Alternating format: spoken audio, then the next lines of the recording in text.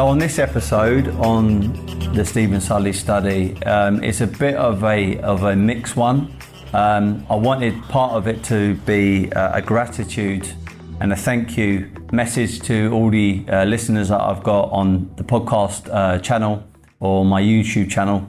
And the second part is to conclude the training sessions that I had with Mel Dean, the Irish rugby player, Conrad Williams, the Olympian from the 2012 Olympic Games, track runner, and then a good friend of mine, Bradley Super Ski, who's got Super Fit Boxing, who I train with down Crayford, I think is at Europa Gym. So I've gone past the 50th episode. I believe this is going to be number 51. I've got to say time has flown, and I haven't done too much in regards to trying to influence people to jump onto my podcast or go onto the YouTube channel. I always said that I'll get a year under my belt, which is going to come up in September, I think September the 10th or something. And then I'm going to start doing a marketing strategy and a push to capture a lot more of an audience and to get more engagement. But those who have been listening to me, I've had plenty of direct messages. I've even had one person stop me in the street and talk to me about my podcast, which was very humbling. And I've got to say, if you're thinking about doing a podcast, YouTube channel, or doing something where you're going to build up your digital footprint or your reach, I can't emphasize how important I feel it is. In the modern world, in the modern day, I feel if you're going to start your own business, I think part of your strategy should be to have some kind of online engagement, whether that's going to be for a podcast or YouTube channel. A person said to me, who I look up to, very, very wealthy guy, but he has made his money through more of a traditional route. And what I mean by traditional route is a typical business, which is taking years and years and years to develop, and he's very, very successful, very switched on person. And he said to me, why are you continue doing it? Well, number one, it's a passion for me doing podcasting. I really, really enjoy it. I love meeting new guests. I believe that your net worth is determined slightly by your network. And every time I do a podcast, I'm expanding my network. Also, I get a lot of education, inspiration and motivation by my guests. I love hearing their challenges and how they've come over adversity. But then also, my answer to him was, it's the modern day CV. When my brother's just done it recently because he's applying for a new job and he's had to write out a CV, but I honestly do feel that most employers today will jump on the internet, look at your social media accounts, Facebook, Instagram, Twitter, LinkedIn, or they're just going to look you up on the internet. I feel if you've got guests on your podcast, I feel like if you've got a YouTube channel, I feel if you train and you capture that content, I feel if you do public speaking, if you're a reader, if you do charity work, if you work with maybe a younger demographic and you're trying to inspire them, I think that holds a lot more weight than a typical CV. I'm not saying your A-levels, your GCSEs or your university degrees don't count for anything, because they certainly do. But I just feel today in the modern world, having a online presence and a digital footprint in the form of, let's say, a podcast or something is definitely current. It's up to date and it's real. You know, sometimes you can fake a couple of things on your CV, but it's very, very difficult to fake things on camera. So this is a big thank you to say to everyone who's listened, all my guests, people that reached out to me, and I've got plenty more really good guests coming up over the next few weeks. And also a big well done and thank you to Mimboso. I'm in the co-working space at their head offices. There's going to be some very, very exciting things happening. If you don't know what Mimboso is, it's a wellness platform, stands for mind, body and soul. Very good platform, very exciting things happening. I can't wait to show you more and reveal a bit more. So going on to the second part, which is conclusion of my 3 training sessions with Mel Dean, Bradley Ski and Conrad Williams, and then also talking to them, in a podcast interview. Despite them being all 3, that obviously that visually and the size of them, they're completely different. They're from different parts of the world.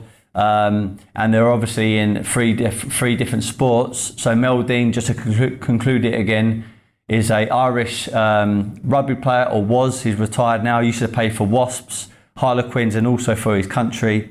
Conrad Williams, I think his heritage or his family from Jamaica, the Caribbean, but he represented Great Britain in the 2012 Olympic Games. He was a 400 metre runner.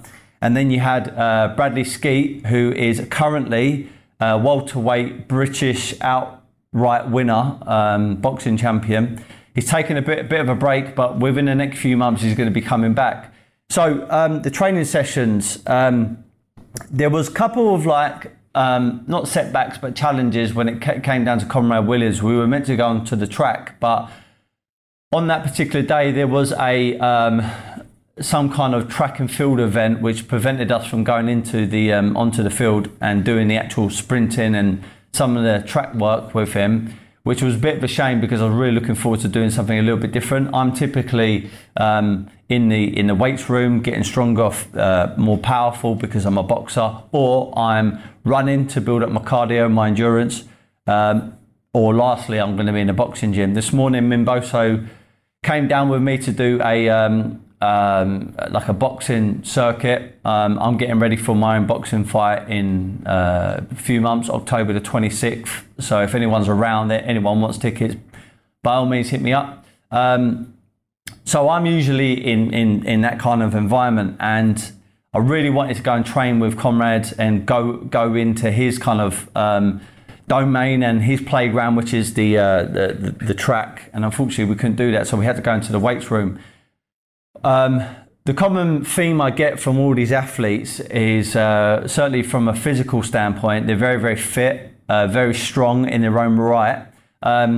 Quite naturally, someone like Mel Dean, who is a big Irish player, very sort of bulky, is very, very different to someone like Bradley Skeet and also Conrad Williams, who are a lot more slender, a lot more, let's say, I would call athletic, but they're all very, very fit people.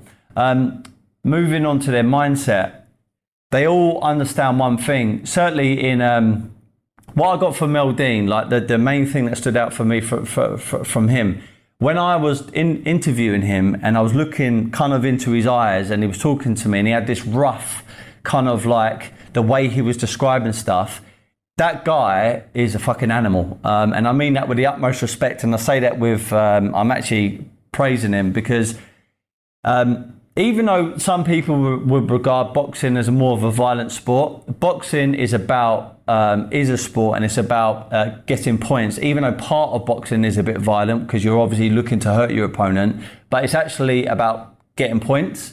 Rugby is about obviously getting tries and preventing people from getting scoring their goals, which is a try over the line. But he had this thing about him where you knew that if you're playing against him, no matter which position you're in, no matter which team you're playing for, which country you represented or how big you were, he was going to go after you and he was going to try and take you out. He used to refer to it as, I think, melting people, which I love that saying that he was using a couple of times. He really had that determination of taking people out and wiping them out or melting them. And I have said a couple of times to people in person or on my podcast that when I'm trying to get inspiration for business or motivation, when I kind of feel like I'm going through a rough patch, because we all go through it, I actually turn to a lot of athletes because they're the people that when times of adversity or their backs up against the wall and they're feeling not so strong, not so fit or not so determined, they find this inner personality and characteristics to come back and fight back. And Mel Dean, that certainly stood out for me with him. Moving on to Conrad Williams, what I loved about him is his preparation. Now, I'm not saying that the others didn't prepare because they obviously did. They're athletes and they have to. I know fully well that if you don't prepare in the gym and you don't put the hard graft in, you're going to certainly bleed a lot more when you get into the ring because you're going to get found out. And I feel that's a life lesson. If you don't put the hard work in outside of your career, outside of your job, outside of your passion, then you're going to get found out later on. It's going to show up either when you're going to miss opportunity, the opportunity is going to be right in front of you. You know it's there, but you just can't seem to grasp it because you're not prepared. You're not going to earn the money as a salesperson. It's going to show up on the board. You're going to get found out that way. And you're just not going to have that aura, that energy about you. The people who are prepared, it's not necessarily they're the fittest or strongest. It's they have this aura, they ooze this confidence. And with Conrad Williams, I noticed that he was talking about 2, 3, 4, 5 years in advance about how he had to prepare and just qualify for certain events like the 2012 Olympic Games. So the preparation, which he had emotionally, mindset-wise, and obviously physically, really stood out for me. Mel Dean, heart of a lion, animal instincts, really wanted to wipe people out, and his aggressiveness, which I really admired. Conrad Williams, his preparation towards his craft, and even when friends were saying to him, well, you're competing in 3 years' time, in a year's time, even 6 months' time, why don't you just let your hair down a bit and come out? He understood the value of sacrifice, not going for that short-term gratification, which is going out now or doing something now which he shouldn't be doing. He understood that he had to turn his back almost on his friends, almost on a typical life that most people would live, just to pursue something which most people will call their dream or their vision.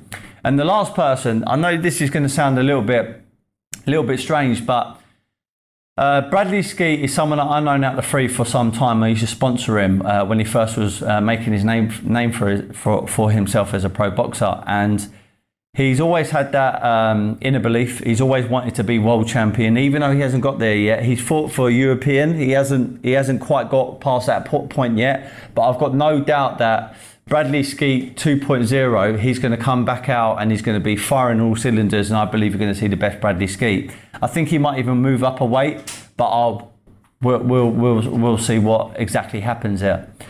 What I love about Bradley, he's very humble, very, very nice guy. But we spoke about something that I didn't think we were going to speak so much about, which was the business side of it. And we spoke about the snakes and ladders effect in boxing. Now, you probably have this with other things like track running, like Conrad Williams, or maybe rugby. But I would say more so with boxing. If you win the, area southern title, which Bradley did, English title, and then you move up to British, this is like on the cusp of literally taking another two or three fights and you're in world level. We spoke about Bradley Skeet having a contract almost signed with Jeff Horn, who beat Manny Pacquiao in Australia, and Jeff Horn become world champion, and Bradley Skeet was meant to fight for that world title. And he was literally a contract or conversation away from making it happen, and he was ready. There was conversations in the media about it, and for some reason Jeff Horn's team didn't fancy that fight, and then he went on to fight Terence Crawford, who was a massive fighter. And unfortunately, Bradley Skeet took a loss against a very tough, I think, Spanish guy for the European title. And then he had a comeback fight, and he wasn't really prepared for it. He had some stuff going on outside of boxing, and he lost. And then a lot of people were saying to him he should retire. If they felt like he's lost his spark, and he went from being this like brand, being this person, and it's almost like he's not gone down to the beginning again, but emotionally, mindset-wise, he feels like that. And what that does to an individual, whether you're in business, whether just life in general, an athlete, it actually makes or breaks people. You either become the best version of you at that point, and I would feel that if someone said to me, you need to retire now, I would take almost offense to it initially, and then I would say to myself, do you know what? I'm going to come back more aggressive, more hungry, more than determined than ever before. Not only to get to where I feel I need to be, or where I've dreamt, or where my vision is, which is going to be a world champion, but I'm going to show all them motherfuckers who doubted me that I am number one and I can come back from adversity. And I've got no doubt that Bradley's going to go and do exactly that. And we were talking about the ebbs and flows of boxing, and obviously how it's like snakes and ladders. You can be at the top of your game, with no losses or hardly any losses on your record, people throwing money at you, endorsements, fights, there's all these kind of things. And as soon as you take a loss or two, it almost feels like you go right down to the beginning. But how he's kept his mindset intact, because unlike Mel Dean or Conrad Williams, he's still an active pro boxer. He still very much is an athlete, and he still makes most of his money, his income from boxing. So they're the main things I took from the athletes. And just to conclude this, even if you're not going to be an athlete, I can't emphasize how important it is. If you want to become the best version of you, a massive part of that is having energy. Having energy is going to come down to your nutrition. That's so important for an athlete, and it's also the way you train. If you're not training, you are missing a massive, massive, massive part of becoming the best version of you. You must get in the gym and you must train. Your version of the gym might be a weights gym, might be a track, might be just running, might be doing boxing, might be doing MMA, might be doing football. It doesn't matter what it is. Make sure you get out there and do some sort of training. I just want to say again, a big thank you to everyone who's listened. Big thank you to everyone that's commented. Big thank you that everyone's gone onto the podcast, YouTube channel, my Instagram, my Facebook, and reached out to me. I'd love to hear from more of you. I've got some very exciting projects happening, and this is just the beginning. So I want to share my gratification to everybody, and I feel if you're looking at this podcast, I'm no expert. I'm definitely not someone to mimic at the moment. I'm definitely going to get up there eventually, but right now I'm still very much in the learning stages and still an amateur when it comes down to it.